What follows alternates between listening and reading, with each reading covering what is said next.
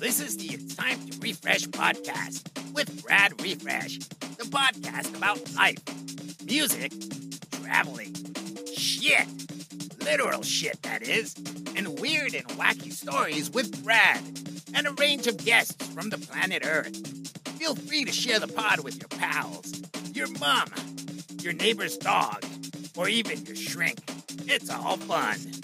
You can follow our Facebook group called It's Time to Refresh Community, or It's Time to Refresh on Instagram. Write into the pod, ask questions, and share your stories. Enjoy the pod. Hey kid, what time is that? It's time to refresh. Back once again with another podcast. This is episode 42 of the podcast, if I'm not mistaken. I believe it is. And on this one, we've got what I would call hard house royalty. Thank you. Mr. Tom Parr. He's been around for, well, when did you start out, mate? Sorry. 14. You were 14. 36 now. Well, so he's been around a long while. I've heard his tunes for years. And he's got a very distinctive hard house sound. And basically, I've just come down today. I've had a couple of hard house DJs on in the past, but I think you're the first where you are like your main style is basically hard house. Yeah. So we'll get into your story, mate. How are you doing, anyways? I'm very well, thank you. You're going to be the first person, by the way, that's going to be doing this. We only decided this on the last episode. Someone come up with this really good concept of just as a little icebreaker to get into it. What did you have for tea last night? Oh, I had pigs in blankets, Yorkshire puddings, potatoes, gravy, carrots and cabbage. Wow, nice. I wish I had food before I came here today. But yeah, that's great. Nice little icebreaker. So I just want to ask you how you're doing and what you're up to currently. Well, I'm currently working on my album. Yeah. That's everything I'm doing at the moment. I'm not engineering, not DJing, I'm not gigging. Yeah. It's album, because that is due out in June. Right. How do you find it focusing all your energy on the one thing? Is it extremely difficult? Yeah. How many tracks are you looking to put out on the album? I'm doing 12 originals. Yep. And I'm doing a run of 50 to 100 CDs, and there'll be 2 extra tracks only available on the CD. Right. Then when they're gone, it'll all be USBs. So, yeah, so there's going to be 14 tracks on the CD, Yep. 12 on the USB. Excellent. And have you gone for the... Are you alright talking about the album or something release?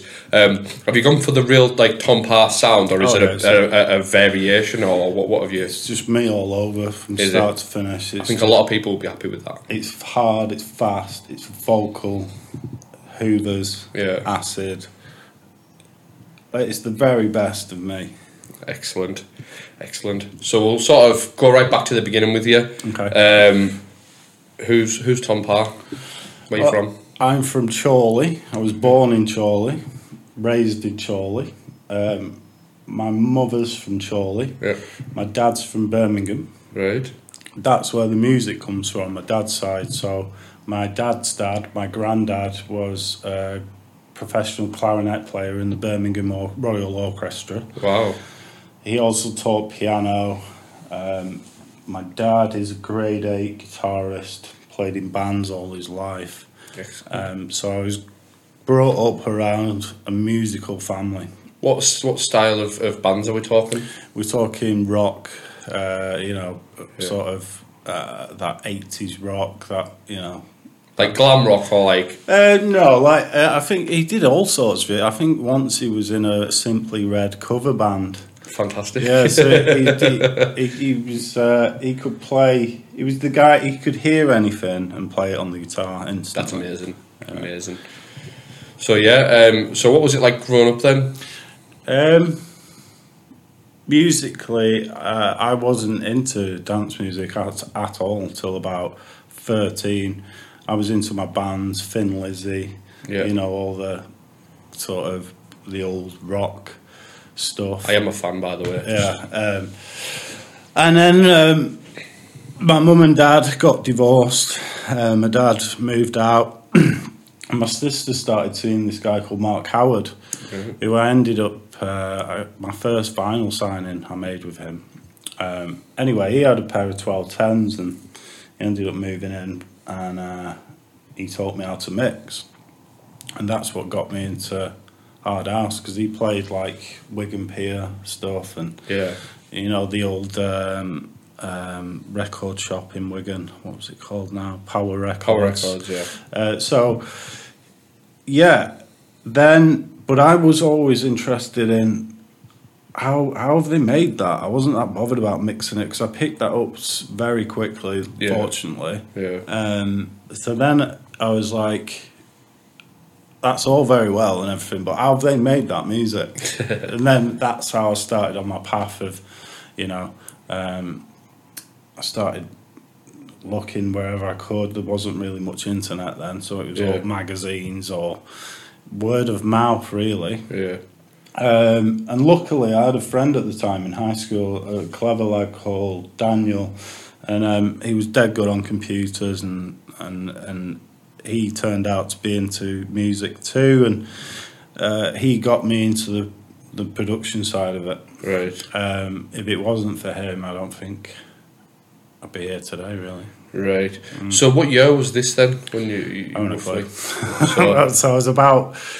I started mixing at about 13, started producing on a computer at about 14. Right. So when you were like taking these tracks apart in your head and stuff to figure out how it works, what were the sort of tunes you were listening to? So you were saying like Wigan Pier, Power Records stuff?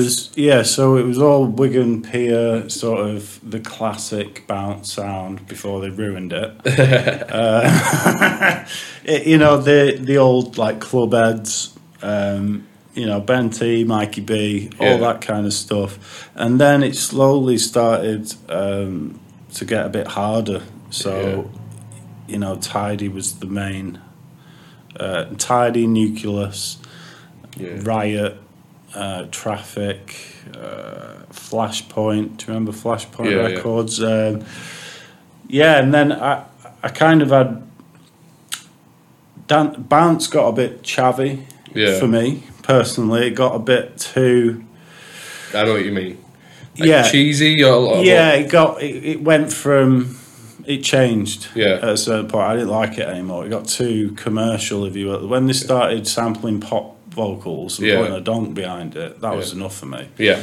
So then I was always into... Before I got into hard house, I always liked the heavy metal end anyway of bands, the harder stuff. So when I discovered hard house, which was my first time, was an old Fergie CD when Fergie played hard house, and I don't know, you know, these old CDs, these bootlegs they used to sell in record shops, DJs mixes and stuff. It's just on one of them, like a blank CD. Just do you know what the mix was at all, or like you've later discovered what the mix was? No, but it did have no.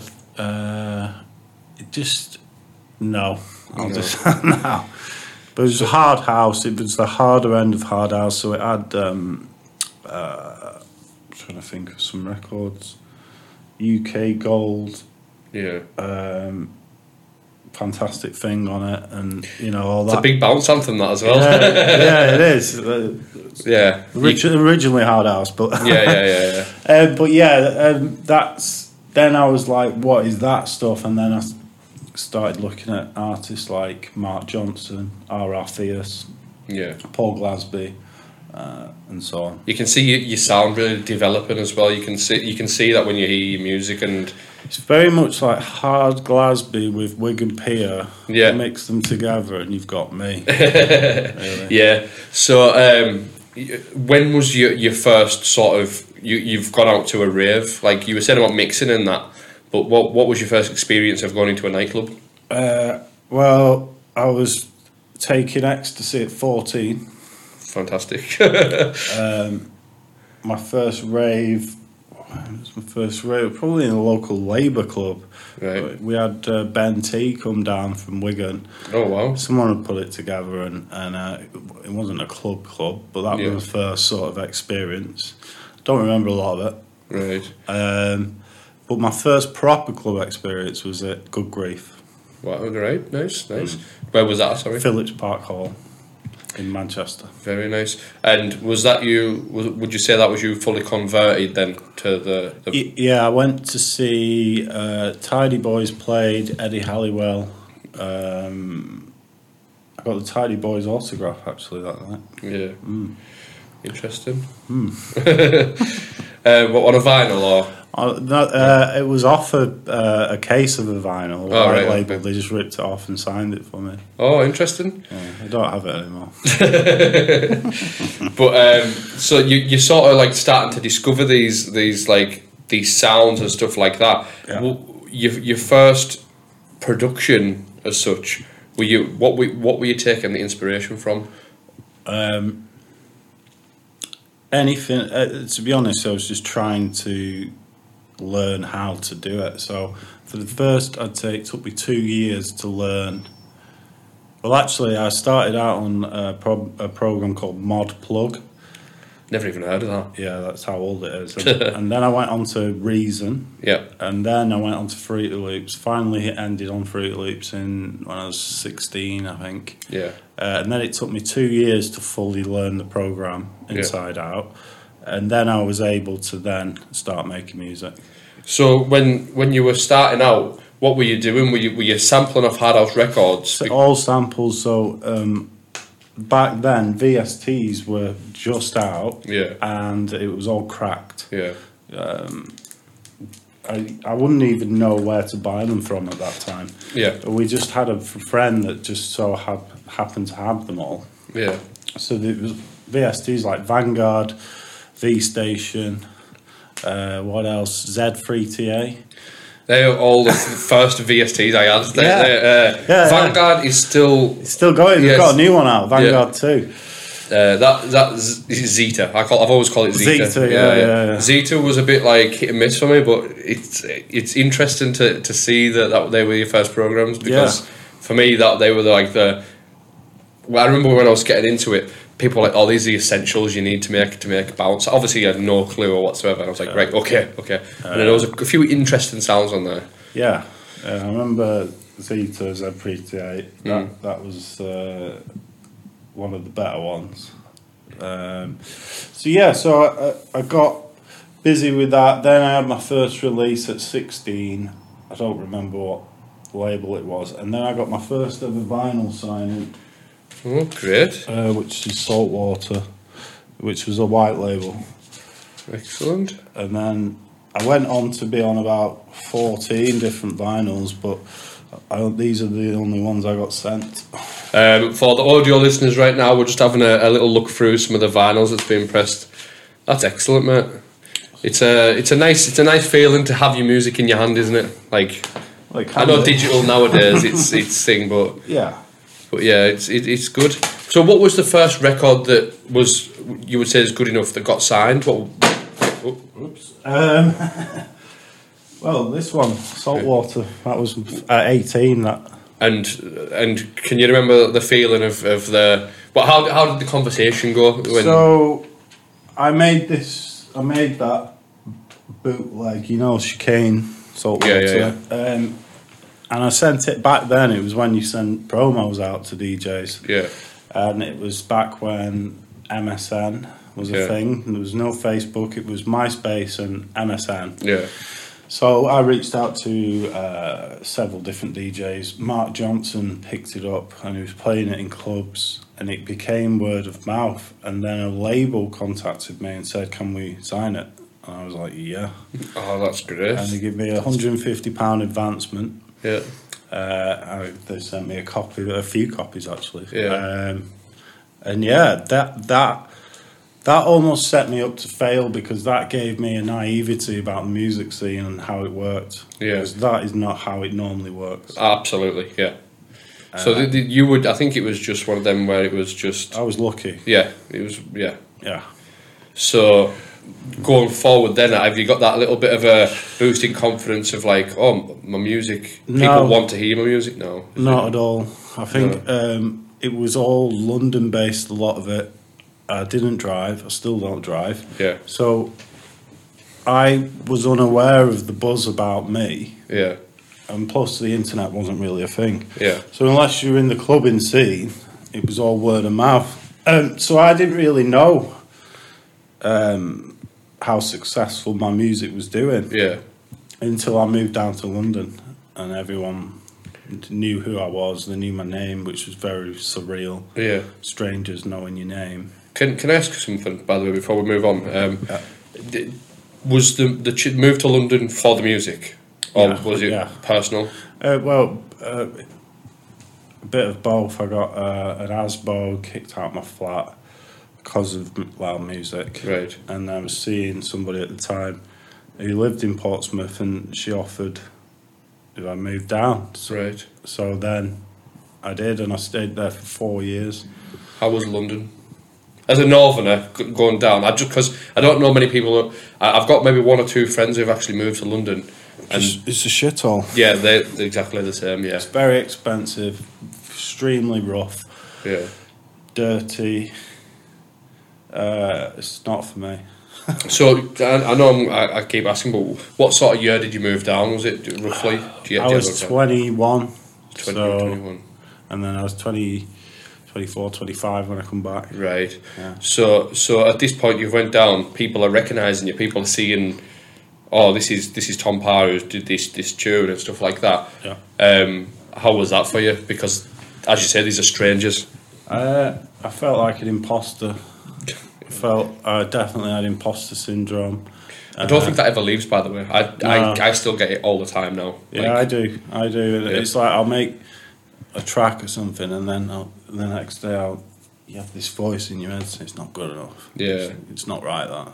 Yeah. Anyway, back to your question. Yeah, it was very surreal, very strange, and I felt like it was almost undeserved. Yeah. Because I'd never experienced anything like that before. Yeah. Did it make you want to drive harder though? Because you obviously you get that feeling of undeserved, but like it's like, right, well now I need to feel like I deserve it. No, if anything, it just added more pressure. Yeah. Because then I started engineering around that time, so then people expect a certain level. Yeah. You know. So it just added pressure. Mm-hmm. You do get used to it eventually. Yeah. Kind of. So when it was happening, what was the situation like? Like, so you're going out now in London to these raves. Like, Yep. what was on at the time? Of the time? It was Frantic. I was playing. We had a deal with Frantic. I started off where I'd get £25 and it'd go up £25 every gig. I think I got to 70 quid, and then I got banned because I got caught pissing in a shed in the smoking area. Oh, right. But there's a good reason for Right, that. okay. So there was a giant queue, which Yeah. I thought I didn't know, but that was for the cubicles, not the urinals. Right. And I was dying. Anyway, I spied a shed in the smoking area. I thought that'll do. Yeah. Little did I know the bouncers had seen me walk in there. I got caught in the act. I got kicked out, and I hadn't even played my set yet. Right. I had to then convince them that I was who I said I was. Yeah. I played my set, and then I got escorted out again, and that was that. Fantastic. That's a story and a half. But yeah, so you probably got like quite around at the time where it was quite busy and like Yeah, it was rammed. Like, Yeah, I was playing to the main room. Excellent. So how many people were there, sort of roughly? Well, it's hard to. It's probably like I don't know, 300-400 tops. Yeah. Not massive. Yeah. But that was big at the time. Were you, for instance, so were you playing a lot of your own stuff? Yeah. Most of the time, it was all my own stuff when I played. It was very rarely I'd play people's stuff. This is more of a psychological side of DJing, or so to say. Yeah. But it's a good feeling when you see somebody dance to your record. So when you've went into this room, this is something that a lot of people talk about within the scene at this event. Yeah. And you've played your record. Did you get that buzz? No, No. because I'm so busy and trying to make sure Everything's right. Yeah. Yeah, I want my set to be spot on. So I barely look up, to be honest. Oh, really? That's interesting. Very much like Paul Glasby, straight face. Yeah. Just fucking getting on with it. That's interesting. So while you've been down in London, have you got any stories that you like to share? A lot of late nights, early mornings, a lot of drugs, Yeah. a lot of drink. Not Standard rave scene, isn't it, really? Yeah, there wasn't really that many. Apart from the frantic story, I suppose. Sort of very much A to B sort of stuff. Yeah, I mean, it's a lot of travel. I mean, you're constantly on the motorway, and that I remember just travelling, and it's constantly nighttime. It felt like all the time, and then you get to a gig, and then the worst ones is when you've got 2 gigs in one night, because then I hate that. You'd have to turn up, play your gig, then back. You could never settle, you know. That's I think it's only happened to me a couple of times because of my own stupid fault. I've always made sure that, for me, for instance, I like to just do the 1 gig in one night where you don't overpush yourself. And there's been times where I've accidentally said yes to a gig months and months and months before, and then I've been booked for a gig and I'm free that night, and I've forgot to note it down, and it's come out the same night. And it's only ever happened a handful of times.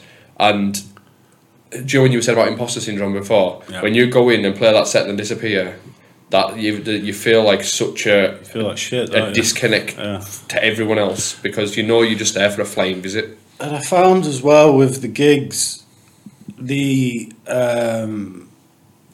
was no, what's the word, with the equipment. So the equipment varies vastly from club to club. Yeah.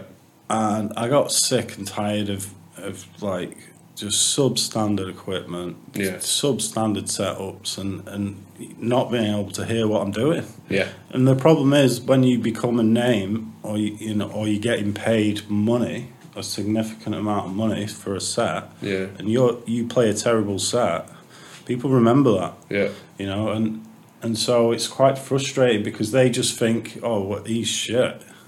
And it's the first impression always sticks as well. Yeah. So, for instance, you could turn up to a low budget event that you've been booked for. Yeah. You go there, it's a bad setup. You play a bad set, but there's a guy who's came, or a girl that's come to see you for the first time, and they're like, "This isn't what I was expecting." I think my worst ever one was there was no monitor and no headphones. Right. I worked that out. Right. Well, to be fair, I have turned up to gigs and there's been no monitor, and you have to just work with what you've got. I can do headphones, but have you ever done no headphones, no monitor? No, you got to mix off the club system with a 2-second delay. Yeah, it's not good. I can't imagine it sounds very good either. Oh, it was the longest hour of my life. Hey, could you just feel like shit the whole time? Yeah, everyone's watching. Everyone's like, "What's going on?" And you can't like just go, "Oh, and by the way, everyone, I haven't got a monitor," or just turn everything down. Just letting you all know that I'm normally a lot better than this. That's quality. But I've got, like I told you off pod, I'm a bit of a technophobe. So I've like, I embrace new things. Absolutely, I'm not like, oh, how do you do this? Yeah. But I've always got this horror feeling of things going wrong. That's why I've got spare wires and everything in the bag, and to gigs I take 2 sets of headphones just in case one cuts out. And you know what would set me off if it was an Allen and Heath mixer? I'd shit my pants because I hated them. Yeah, because I think at the time you couldn't do both tunes in the headphones on the Allen and Heath mixers. Right. And I can mix both ways, you know, with one ear off and one ear off, but I prefer to do both.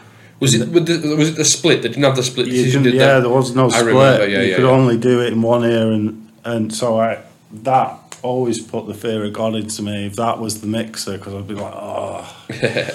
I remember turning up to a gig in Morecambe about 10 years ago, and it was amazing because, do you know when you say about setups and stuff, one was so bad but yet so good. Turn up, it was an Allen Heath mixer. A lot of people do prefer them, but for me, it's just like if they're not good enough, I don't think. For me, it's just the listening thing. Yeah. The mix itself, I didn't mind. It was the fact that I couldn't have 2 tunes in the headphones at once. Yeah, I think it's just because I'm not used to it as well. That was another thing. So I turned up and it had this 4-channel mixer. Sliders and stuff on them. The sliders are like a runway as well. You have to proper put your arm up to get to the top. You can't do anything fancy with them mixers. No. But when I turned up, it had them, and it had at the time it was brand new, just came out. It was the silver edition CDJ 2000s. Oh yeah. So it had this like really old Hall & Heath mixer in the middle, and then either side it had the CDJ. I was like, what is going on here? This is boggling, ridiculous. And I think the second time I went back there, they'd actually got the DGM 2000, which was a bit better. It's weird how you can have such a different budget for different things within the club. Yeah. Do you know what I mean? I think that kind of got tiresome, and then when you get to a level, it actually becomes detrimental to you as an artist, because if it's not set up right and people come and see you and you don't play well, they might not come and see you again. Yeah. And so that's part and parcel of being a DJ, but I'm not a DJ for first and foremost. Yeah. And I'm going to play my own music, so it's just the way it is. Yeah, absolutely. So you've decided to come. Did you come back to Chorley? Did you when you came back? So I came back to Chorley.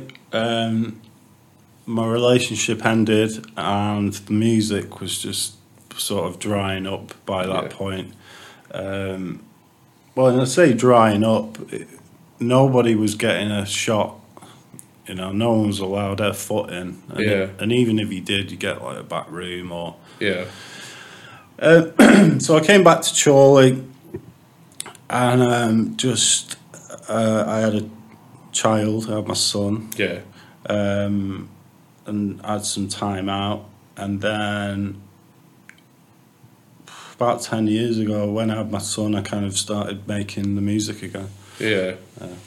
Excellent. And then I think this is when I heard of you. So pre that, you would have heard of me when I got back and kind of stopped, if you will. Yeah.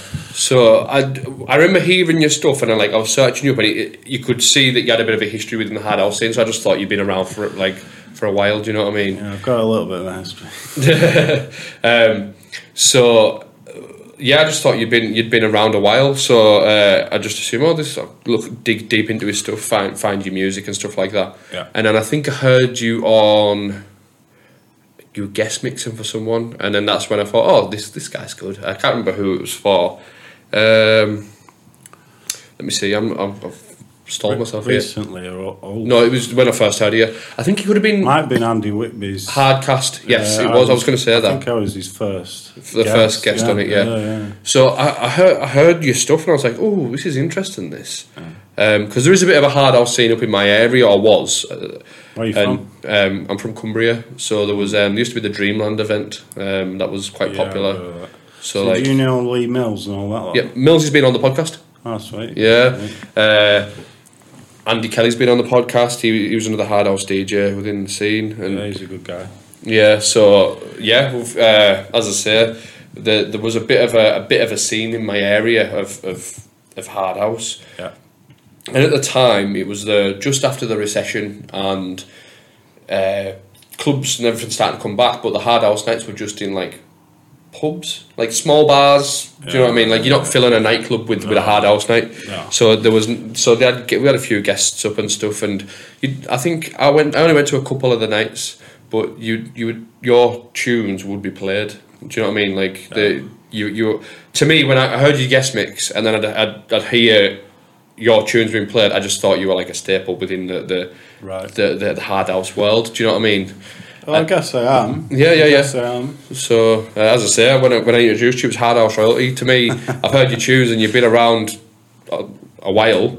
Yeah. It's how it is, isn't it? So sort of 2011, 2012, you came back. Yeah. What did you come back with a bang? Was it big tunes or? I did Missing You. So in fact, I did Missing You in Portsmouth, and I got interviewed live on Radio 1 by Dave Pearce. Excellent achievement. I won Bedroom Producer of the month. He did a competition each month, and I Right. won it with Missing You. So Excellent. he interviewed me live and played the track. Yeah. And then when I came back, Andy Whitby picked it up.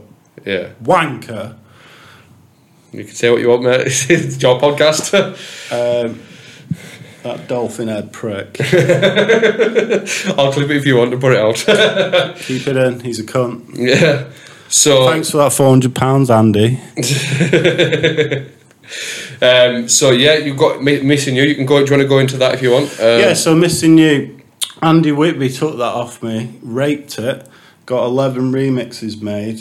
What was this for? Was it for a label? Was it? For his Awesome. it Oh, was the called. awesome. Yeah, I remember the awesome stuff. Yeah. And he got 11 people to remix it, I believe. Yeah. And then he basically sorted his mates out.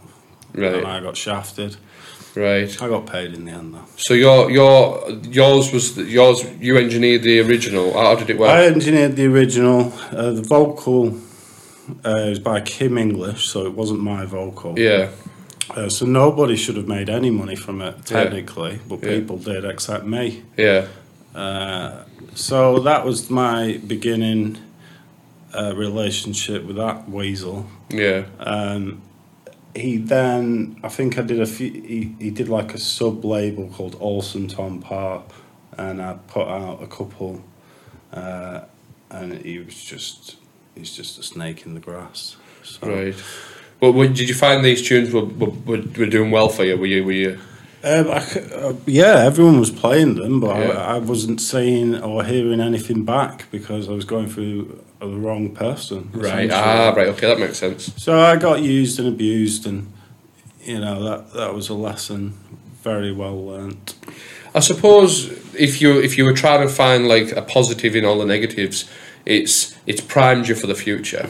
Like, Oh yeah. like for instance, Sin Records might not have been a thing if that never happened. Yeah, so I always say I wouldn't change a thing because it wouldn't have happened. I needed that to happen in order for me to be on my own path. Okay. And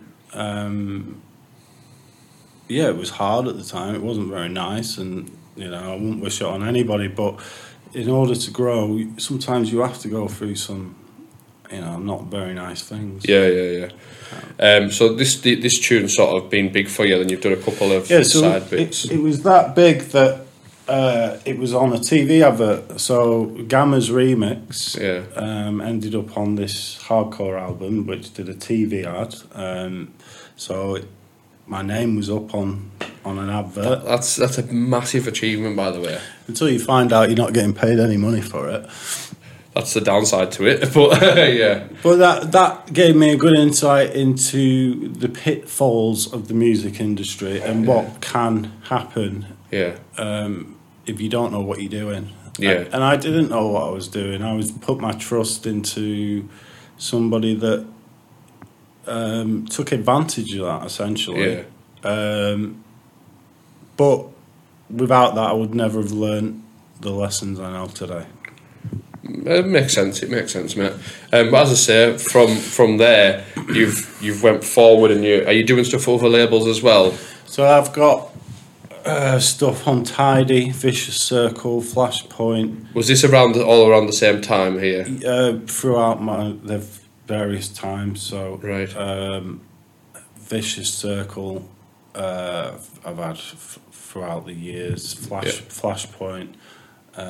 Some really, really big labels as well within the scene, yeah. like the creme de la creme sort of thing. Yeah, so this was before I'd even started my label. So when pretty much everything I made was getting signed, everything. Yeah. So then, after all the nonsense and money issues and learning how the business works, that is what pushed me forward to think, right, well, I'll do it myself. Yes. Okay.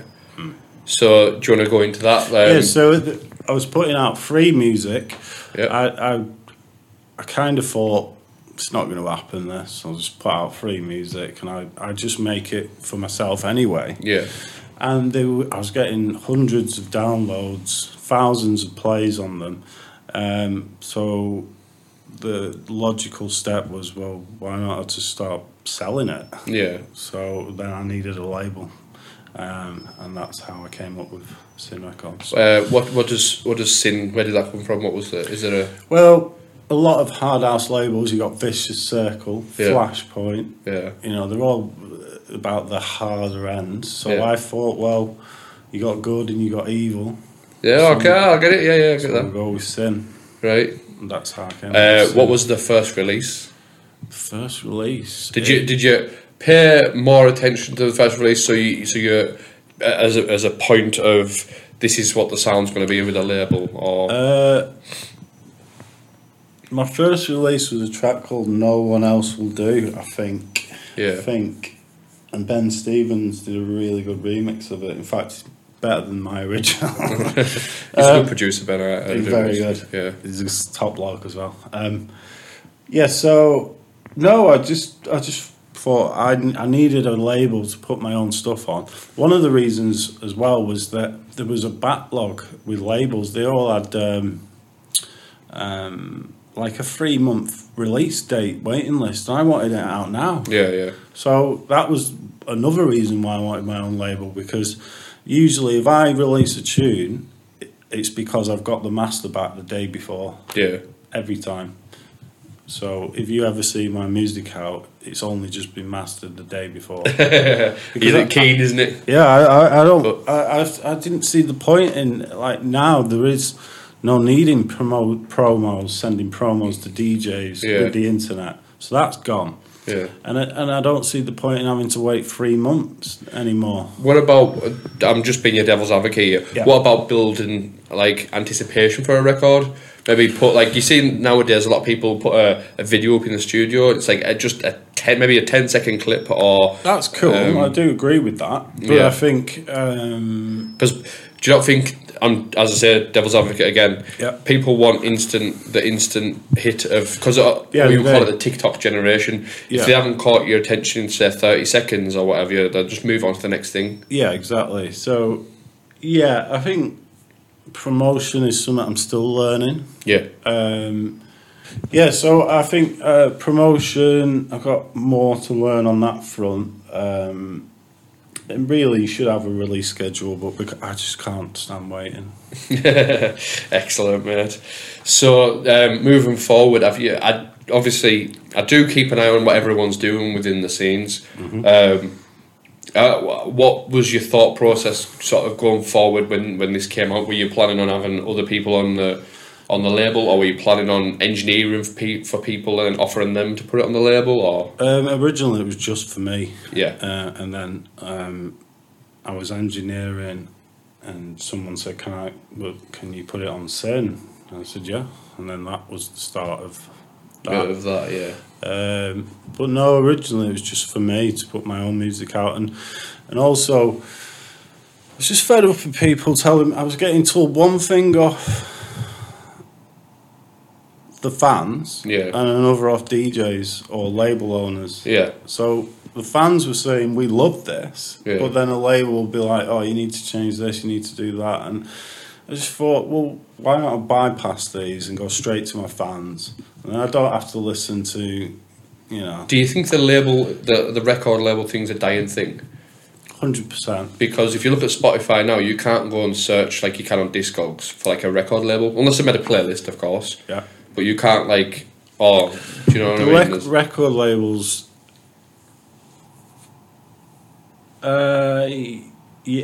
It'll always be there. You'll always need a label to Yeah. put the music on. That might change to online, like Spotify. It might end up just going straight to Spotify. But you don't think record labels, maybe not, it hasn't filtered down to the hard house scene or the bounce scene or anything like that. But if you look at the majors now, a lot of record labels just seem to come across as management labels rather than. That's all it is, really. It's just another platform to put your music on, isn't it? Really. Yeah. And unfortunately, now anybody can start a label. Yeah. Which is, we've got an influx of terrible music because No of quality control. Yeah. Right. Which I love, by the way, because it just makes me sound even better than I am. Yeah, I suppose so. You just got that element to it as well. So sort of moving forward after you'd kick the label and that off, are you still active with gigs and stuff? No, so I stopped taking gigs. I mean, I'm open to it, but I don't actively look for gigs anymore. I think it's a fool's game. Yeah. I mean, for me as a producer, artist, or whatever you want to call it, I want to play to a crowd, you know? Yeah. And a crowd who want to see you as well. Like, yeah. It's not just a crowd who are there for the sake of being there. I think a lot's got to change in the scene because it's, you know, you can't just be a DJ anymore. And there needs to be some room for art, like actual artists, because there isn't. You know, it's like there's not many of us. I'd say there's a handful of, I don't know, 5, 6, 7 proper artists in hard house that just all do it themselves. Yeah. I think personally there should be a room for these people. There's a lot, like Dave Owens is one of my favourite producers. Fantastic producer. I hardly ever see him get booked. Yeah. And he's the best. He is in my opinion, the best hard house producer. He's a good tinkerer, isn't he? He's very good, good, and yet he never gets gigs. But he's a phenomenal DJ too. Yeah. And I've never seen him. I can't say if he's a DJ. I've never seen him live, so I don't know. I've seen him live. You know, his mixes are phenomenal, and he's one of the guys that again just been shunned in a way. He should be headlining every weekend, but he's not. Yeah. Right. It's mad. So who are the big faces for you right now in the hard house scene? So obviously you said Dave Owens. Yeah. I love Ben Stevens' work. Yeah. Paul Maddox. Yeah. And Don Sweeten. I'm not sure I've heard it. Defective Audio. Oh right, yeah. Sorry, I have. Yeah. There's. As I say, I agree with you. By the way, I think they're very talented guys and they do put out some good music and a range as well. There's a big range within. Oh yeah. I've noticed that even with your sound as well, a lot of the music is there's a big wide variety of avenues you go down when you produce a track. Yeah. So for instance, like there's a lot of inspiration from obviously your obvious hard house from back in the day, but there's like bits of techno in there. There's bits of do you know where I'm coming from? There is a bit of like a groovy sort of house music as well, and with them names you named off there, it's the same with them as well. I mean, it's progressed a lot. Like I think we're in a good place musically in hard house. Like I enjoy the mix of hard and vocal. Yeah, that's my bag. Yeah. So, and I was doing that before it was even popular. I remember people shunning my stuff because it had vocals in it. Yeah. Because filth was big at the time. Yeah. And I think you said earlier, but you know about my sound, and I was saying how it wasn't always popular because it took me a long, hard slog of just keep doing it. Keep doing it and doing it, and eventually all the haters fade away and. You know, you're left to do your own thing, and that's good. Yeah, I was coming down today, and I put one of your mixes on just to sort of refresh my memory with some of your stuff. And there's a tune that you start off with it on one of your vocal mixes. It's a cover of oh my god, the one with the saxophone. In, Miss You Forever. Is that Miss You? Is that what it is called? Miss You Forever. Oh my god, I heard that. I was like, wow, this is. It's so close to bounce music, but yet so in depths of hard house. It's crazy. It's really good riff on that as well. Thank you. A lot of my inspiration is from the old bounce. Yeah. You know, it's just I just don't like the modern sound take on it. Yeah. Also, while I've got you, I've got a friend. He's got a sound. I said I'd ask you if you know where it's from because he's been trying to search for it and I've not been able to help him. So here I am live on the podcast. This could go really wrong for me, and I could be really embarrassed and not know. Or so it's the lead sound in this. Yeah, I know that. For anyone I tried to keep it away from the mics there, so it didn't pop up, but just for copyright.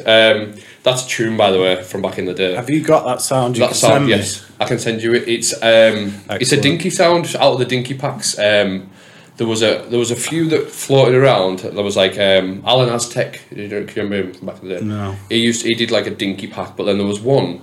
And I remember Dinky though. Yeah. Yeah. Well, basically, It's a label, wasn't it? Yeah, the Australian label, and they had a specific sound. Obviously, that That's sound. it. Yeah. And a lot of people replicated them put their own spin on it and put out sample packs, and they've been abused over the years. But So have you got the original Dinky pack? No, it's not a dinky pack, but I've got them. I'll send them over. There was.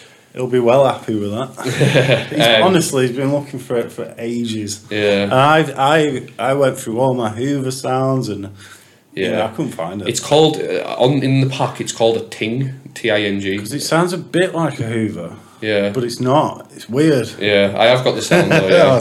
That's sweet. been hammered over the years. It's that sound in particular. I mean, they use it in bounce still to this day. Yeah. It's very popular. Yeah. Great tune that as well. I just wanted to say as well, with your production and stuff, obviously, we'll just sort of touch on it for the producers out there. Yep. You did a couple of sample packs as well that are on Toolbox. Yeah. What brought you on to do that sort of stuff? I had a lot of time on my hands. Was the people asking for the Tom Parr sound or? No, well, part of doing the label, other people were doing sample packs, so I thought I'll have a bit of that. I'll do my own. Yeah. And that was it, really. That was the only reason I did it, to be part of the market. Right. Because have you found a lot of your stuff within when you've put it out, and then a couple of months later you've heard, oh, that's out there. Something like that. Oh yeah. I'll be honest, I've used some of your sounds, so I use them. I've used them in bounce tunes, and because obviously there's such a translation between the two, it's almost barely noticeable. Really, for me, bounce was hard house. Yeah. Oh, absolutely. And then it kind of had its own path. So I kind of class it as hard house, really. Yeah. The proper bounce, and when I say proper, I mean the older stuff. Yeah. Almost. Do you remember before the donk had even arrived, and it was almost like that woodeny bass sound? Like pumping or like. Yeah, it weren't quite a donk, but it was like the more analog. Yeah. And then a donk came, and then it just people stopped forgetting to put a sub bass in a track and just put a donk in instead. Yeah, and it was just like proper oinky and terrible. Yeah, there was an era where I imagine if I was around at that time, I'd have probably switched off. Because I missed that era and it started to get half decent again. I caught it at the right time, but I remember like listening back to like some old records, and it's got like there's just bassless records just because they put a donk in, and it's another chart remix of the latest chart tune, but it didn't necessarily fit a dance tune, and it's just like, oh, kill me now. Do you know what I mean? Yeah. But so we're sort of getting into that. I just wanted to know your opinion as well, because obviously I've never really heard you go in this style, and after talking to you for the last hour or so, it's made me realise that. What's your thoughts on bouncy hard house? Do you know, like? I hate it. Do you not like it? No. Just out of curiosity. That's all. I think hate's a strong word. Yeah. I dislike a lot of it. Yeah. Because it's not. I'm used to what it was like. Yeah. And it'll never be like that. It's like the older hard house heads, I guess. Although to be honest, I haven't listened to any modern bounce, so it's a bit ignorant of me to say that. Yeah. My answer is I don't really know, because I've not. Just because obviously that's probably the biggest crossover there is right now to hard house. Yeah. If you like the bouncy hard house, I'm talking along the lines of like. Cheeky tracks. No, not even. No, cheeky tracks that sounds a little bit more northern. I think. I'm talking along the lines like a lot of people call it Midlands bounce. So it's like Tom Berry, Zach F. So the guys Johnson. So it's like it sounds like hard house, but it's got like that stuff I can stand. Yeah. See, I didn't really that. Yeah. Is that with Hoovers and stuff in that? I would call it bouncy hard house. That reminds me of the old. Yeah, I like that because it's more got the hard house sound to it. Yeah. It's the cheesy. I thought you were on about like Bounce Heaven. Oh no. Like, That's more like the northern bounce stuff that I would call that. Yeah. To like the reason that I separate it is because you should, and so it should be. Because you go down to the Midlands, right, and they absolutely love that sound. It's very similar to like what like Pin-Up plays. Like, yeah. Do you know what I mean? I'd say it's a bit harder than Pin-Up. Yeah. A bit more ferocious. Yeah, but up here, that bouncy hard house, you play that in a bounce gig up this way, it doesn't really go down well. Too hard. Yeah, it's a bit because it hasn't got the cheesy edge to it as well. That's the bit I can't see. I'm a bit of a hypocrite here because I put a lot of cheesy vocals, but then I like to harden it up. Yeah, but I can't do cheese on cheese. It has to be cheese on cheese. It's got to be cheese with a bit of hardness to it. Yeah. Contrast. Is it alright if we move on to part 2 now? So we're just going to go on the questions. Back in 2 minutes. Alright, how we doing? Just want to take a second of your time before we start today's episode, and I want to tell you about our Patreon. Patreon is a tool that we use to financially support this podcast. For as little as £3 a month, you can support us and what we do. It pays towards our travel, our editing time, recording equipment, making things better essentially for the podcast. But in return, we give you at least one bonus episode per month. Early access to the public episodes, which you're watching now, so you get these a couple of days early. And also as well, I'll be giving away all my tracks on there. So if you subscribe for £3 a month, you might get £10 worth of tracks. Every track that I produce will be going on the Patreon page. So for as little as £3, you can support the cause. You won't even notice it going out your bank. Sign up now at patreon.com/ It's Time to Refresh. That is patreon.com/ It's Time to Refresh. You know you're a fucking belter. Nice one. Back for part 2 of the podcast. This is the questions we ask every week. So if you've got a question, then just drop us a message. It can be anything at all, as you will hear in a couple of minutes. On the It's Time to Refresh Instagram page or Facebook page. As I say, just drop a message with your questions. I haven't shown any of these questions, as I don't with anybody, but so we're just going in with, this is your first reaction and first off the cuff answers. Is that all right? Yeah. Excellent. This one is Mara, genuine question. Where do you see raves in 15 years? Do you think everything else will be like ultra modern raves, or do you think it will be like a little rebellion where it goes back to the underground? Ravers and promoters trying to keep it authentic, dingy and underground. Congrats on the 1,000 subs. You are kicking it in every week. And that's from Josh Kerwin. I think there'll always be an underground movement, always. Because of the powers that be, there's always going to be people that get left out. Yeah. And people that make it, however you define making it. Yeah. So I think you'll always have your illegal raves. You'll always have that. I have friends that only prefer an illegal rave. Yeah. It's a different vibe, Completely, yeah. I think with the way he's worded it there is if it's coming one or the other. I think there's just going to be a bigger divide between the Miami EDM sort of world £1 million set DJs and the scabs like us, like the underground DJs. I think it's just going to be a bigger divide. It'll never be mainstream because of the nature of the music. It's drug music. Yeah. It is, no matter which way you look at it. Absolutely. I can agree with that. And that until drugs are legalised, I think if drugs got legalised, that might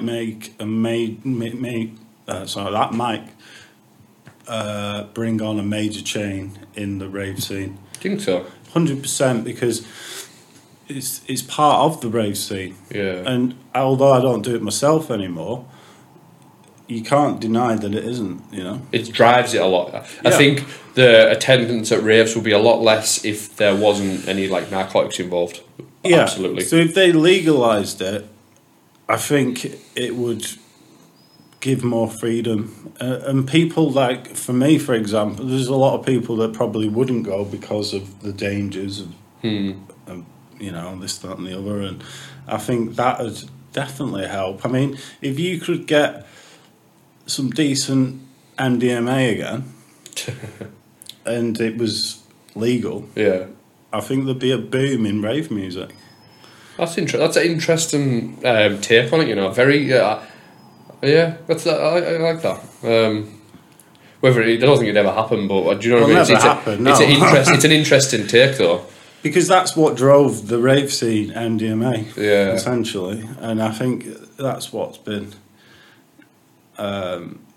you know, as that got phased out and it was all about cocaine and ketamine, and it wasn't about the dancing anymore, it wasn't about the music anymore, it was more about the drugs than the music, and that's when it went downhill. Yeah. For me. Yeah. I've personally never taken any drugs like before, so I can't really. Oh, you're missing out, mate. I've never. People say there are people who've said to me in the past. Honestly, if you just like, because I had this guy. This was back in October, I believe. This guy come up to me. Never met him before in my life, and he says, "Oh, I watch the podcast. He's I love it every week." And I'm like, "Oh, yeah, nice one." And he's like. He says, "Now I've got name to face, I can come and see you in raves and stuff." Like, "Oh, nice one." And he's obviously been really full on. I was like, "Oh, you having a good night then?" And he's like, "Honestly, mate, I've listened to the podcast and I know you don't take drugs, but," he says, "I love this tune that you did." And he was talking about the tune and stuff. He goes, "I would love to give you your first pill and then you listen to your own tune back. You would love it." And I was just thinking, oh gosh, do you know what I mean? Yeah. I can't imagine anything worse. I'm quite self-critical when I hear my tunes in a club, because I'm sitting there analysing it, like what I could have done production-wise better. Yeah. So imagine if I had a pill and I was just in the middle of the dance floor, I'd be sitting there like... It takes all that away. Like, it allows you to listen to it as a piece of music. It doesn't sound, it's weird. It's very weird, actually. It's like listening to someone else's music. Yeah. Almost. Right. Even though you know it's your own. But it takes away that critical thinking aspect. Yeah. Oh well, as I say, it was amazing. What was the guy called? I'm just going to give you a shout out now. In fact, maybe not, because I've just mentioned you taking drugs. I don't know. But big shout to you. You know who you are. If you're watching every week, anyways. But I was proper amazed, because these were his genuine words. He went, "Right, what it is, right? I'd love to give you your first pill, right? Get on the dance floor, go tell someone to play your track and just listen to it. You'll be taken away, mate." I was like, yeah, that's not realistic. Yeah, it's not realistic. Obviously, intoxicated and whatever else, but it was phenomenal. So we'll go on to the next question. Hi mate, I saw the Kevin and Parry versus Human Traffic clip you put out. Is there any other rave party films that you'd recommend?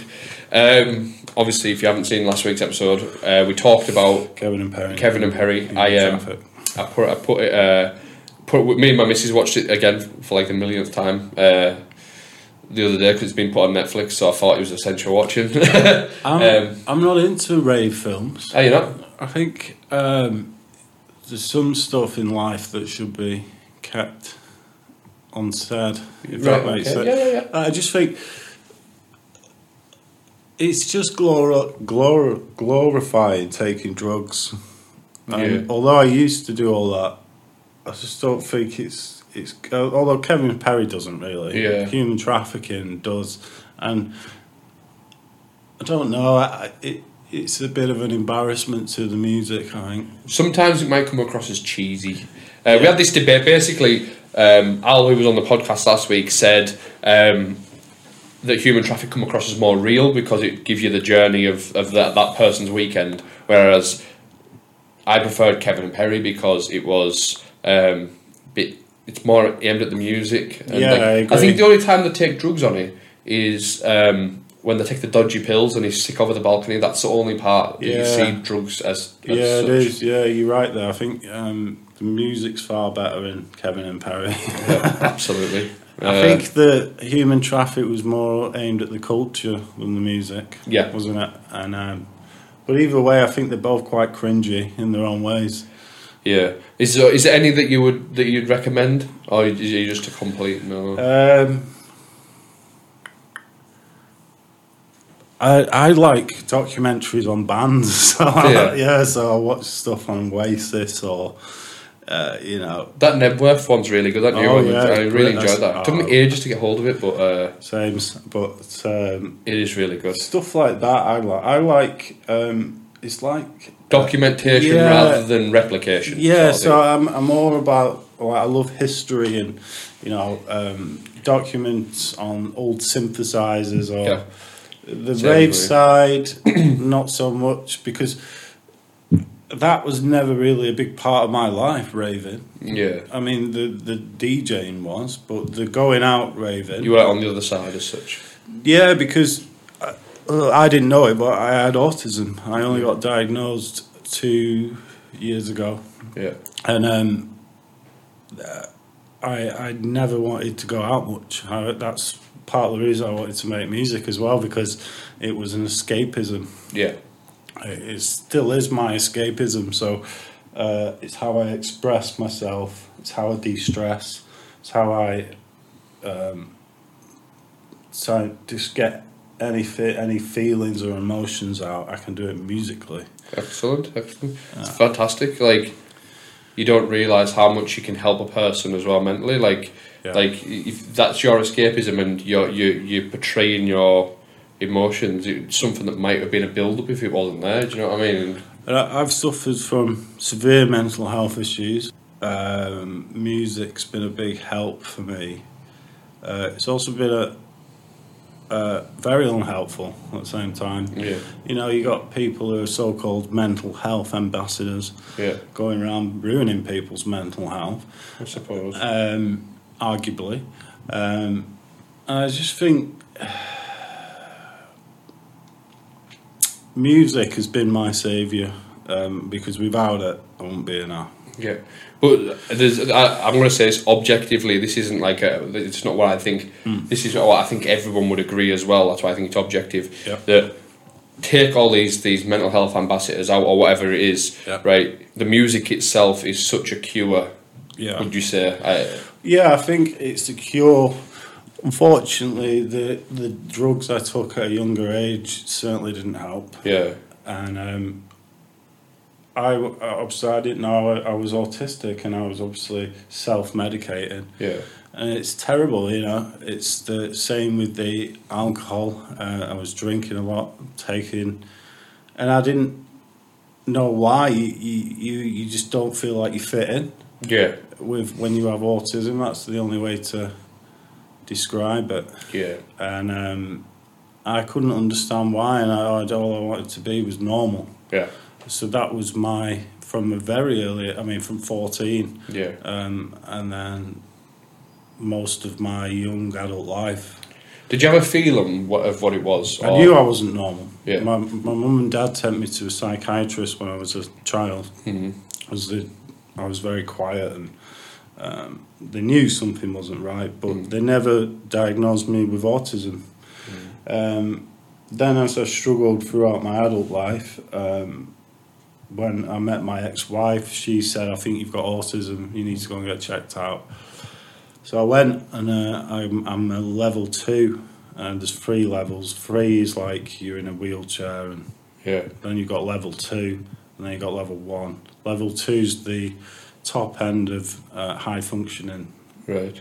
It's like I'm high functioning, but I shouldn't be allowed in society for too long, kind of thing. Yeah. Makes sense, yeah. And then what level 1 is where level it's one's like Asperger's. Yeah. Like you're very mild kind of.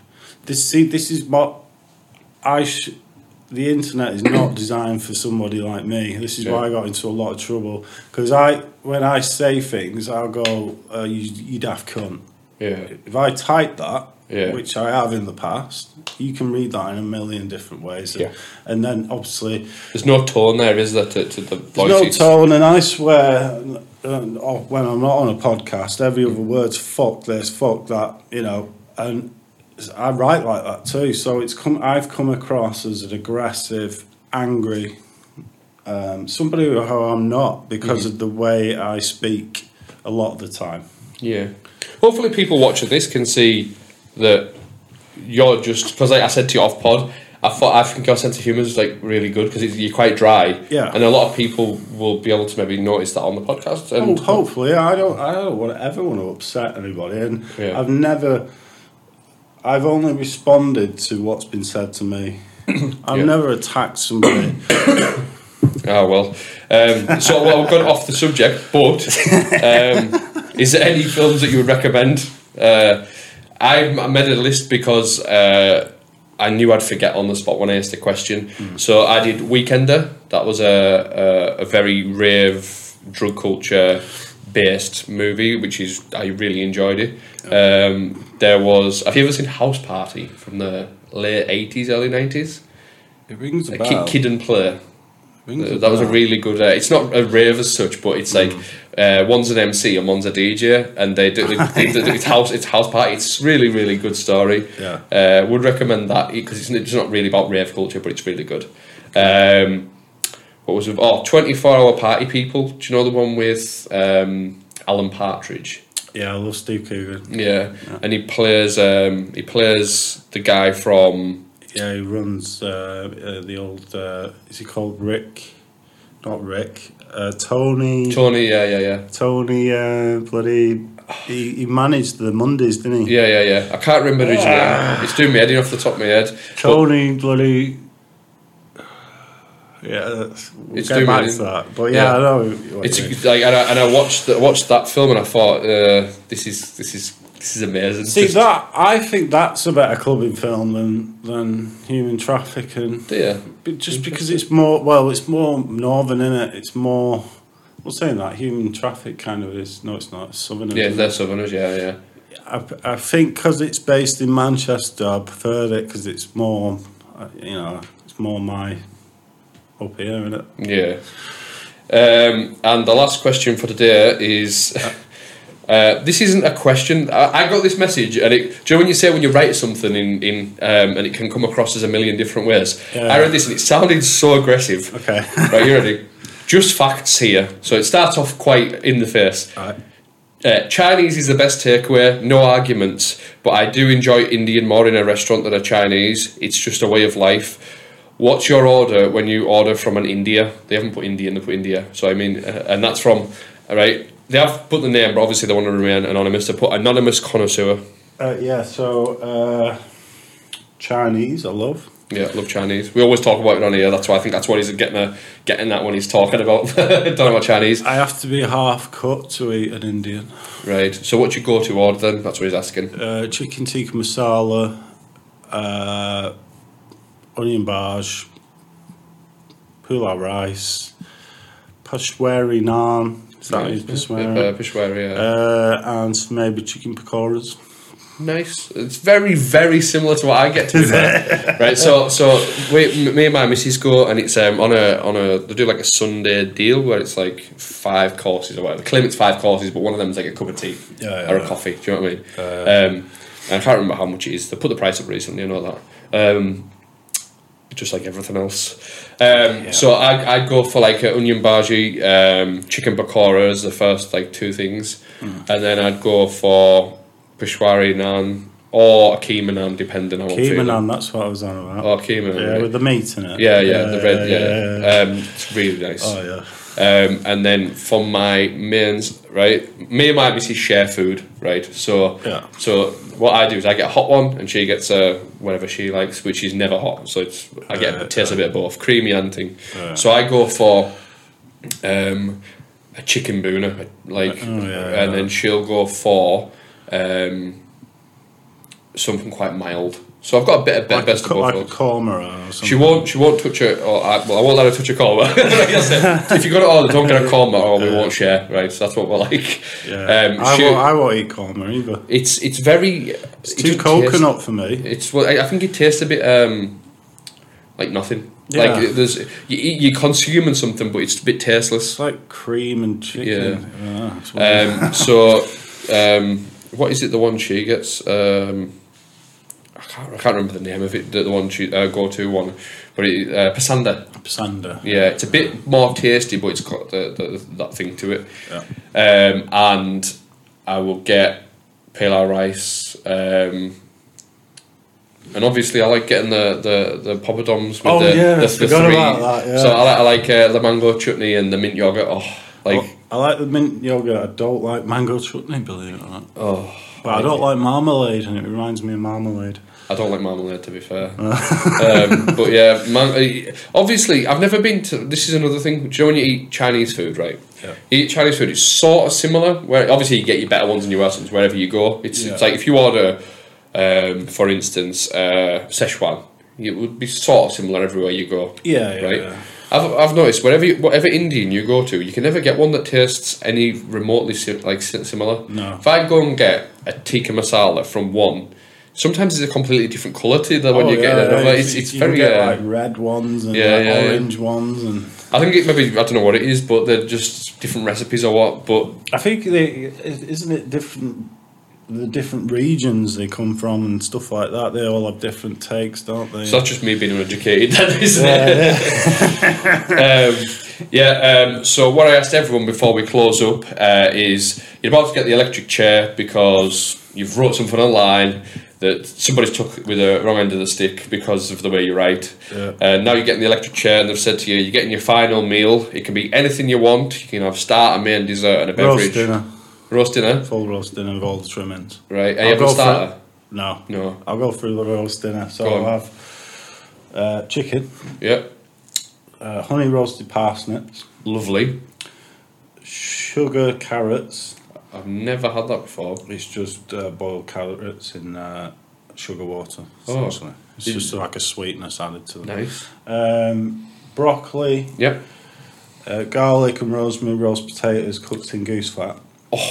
Winner. That is a winner. Pigs in blankets. Yeah. So you do chipolatas with smoked. Smoked. Has to be smoked. Yeah. Gravy, homemade gravy from the stock I get from the chicken. Yep.